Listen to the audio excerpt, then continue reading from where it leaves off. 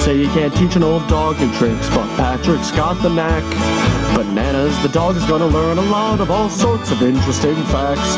So boys and girls all across the nation, put your hands together for this presentation of a monologue between a boy and his dog having a one-sided conversation.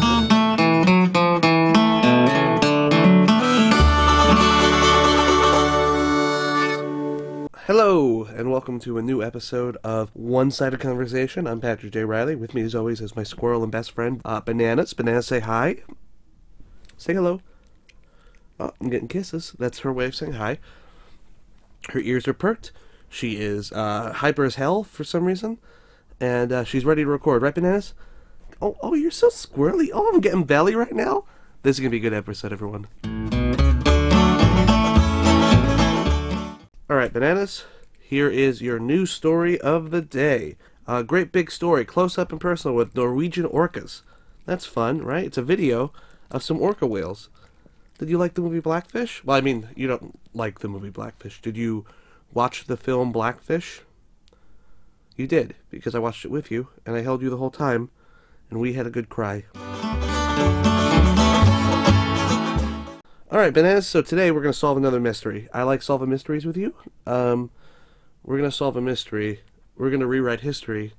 Bananas, ooh, you're a squirrel who's a dog. Bananas, woo. So today's mystery is the mystery of the disappearance of D.B. Cooper. Do you know who D.B. Cooper is, Bananas?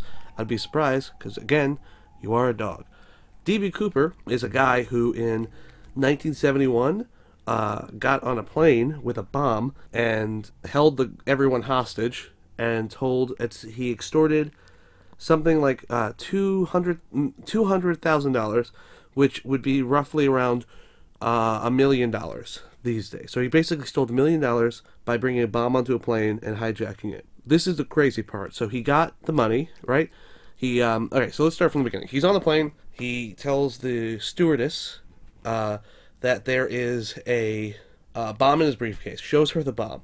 He calls the people in Oregon where they were going to land, and sets up that he's going to get 5 parachutes, $1 million, essentially what it is today, $1 million, and he wants the plane to fly to Mexico.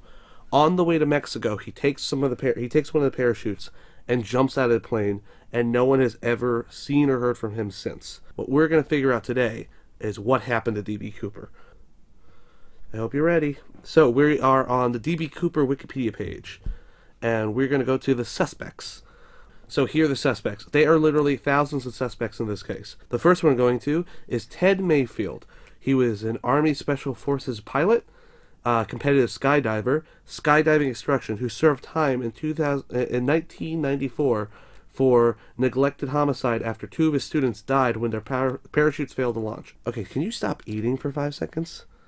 And listen. Bananas, are you D.B. Cooper? Is that why you don't want to talk about this? Alright, so our next guy is Jack Coffett. Now, Jack Coffett was a con man and ex-convict. And don't sniff the microphone, Bananas.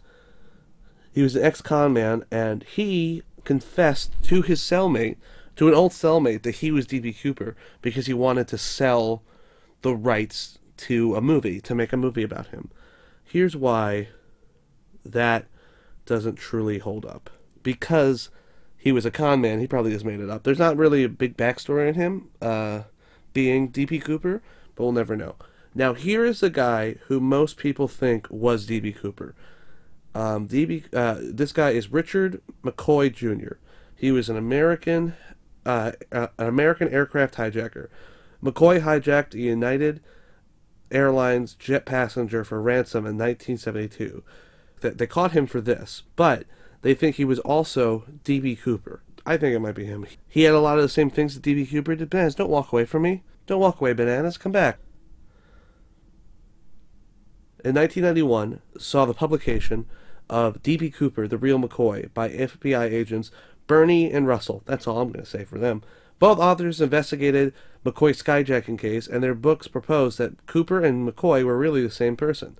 He actually sued them because he didn't want people to think that he was D.B. Cooper. That's a weird thing, because he's already in jail for one thing. Why not just be in jail for being D.B. Cooper? You're looking at me longingly, so I assume you I assume you agree with me. Richard McCoy Jr. was D.P. Cooper. Bananas, you solved another case.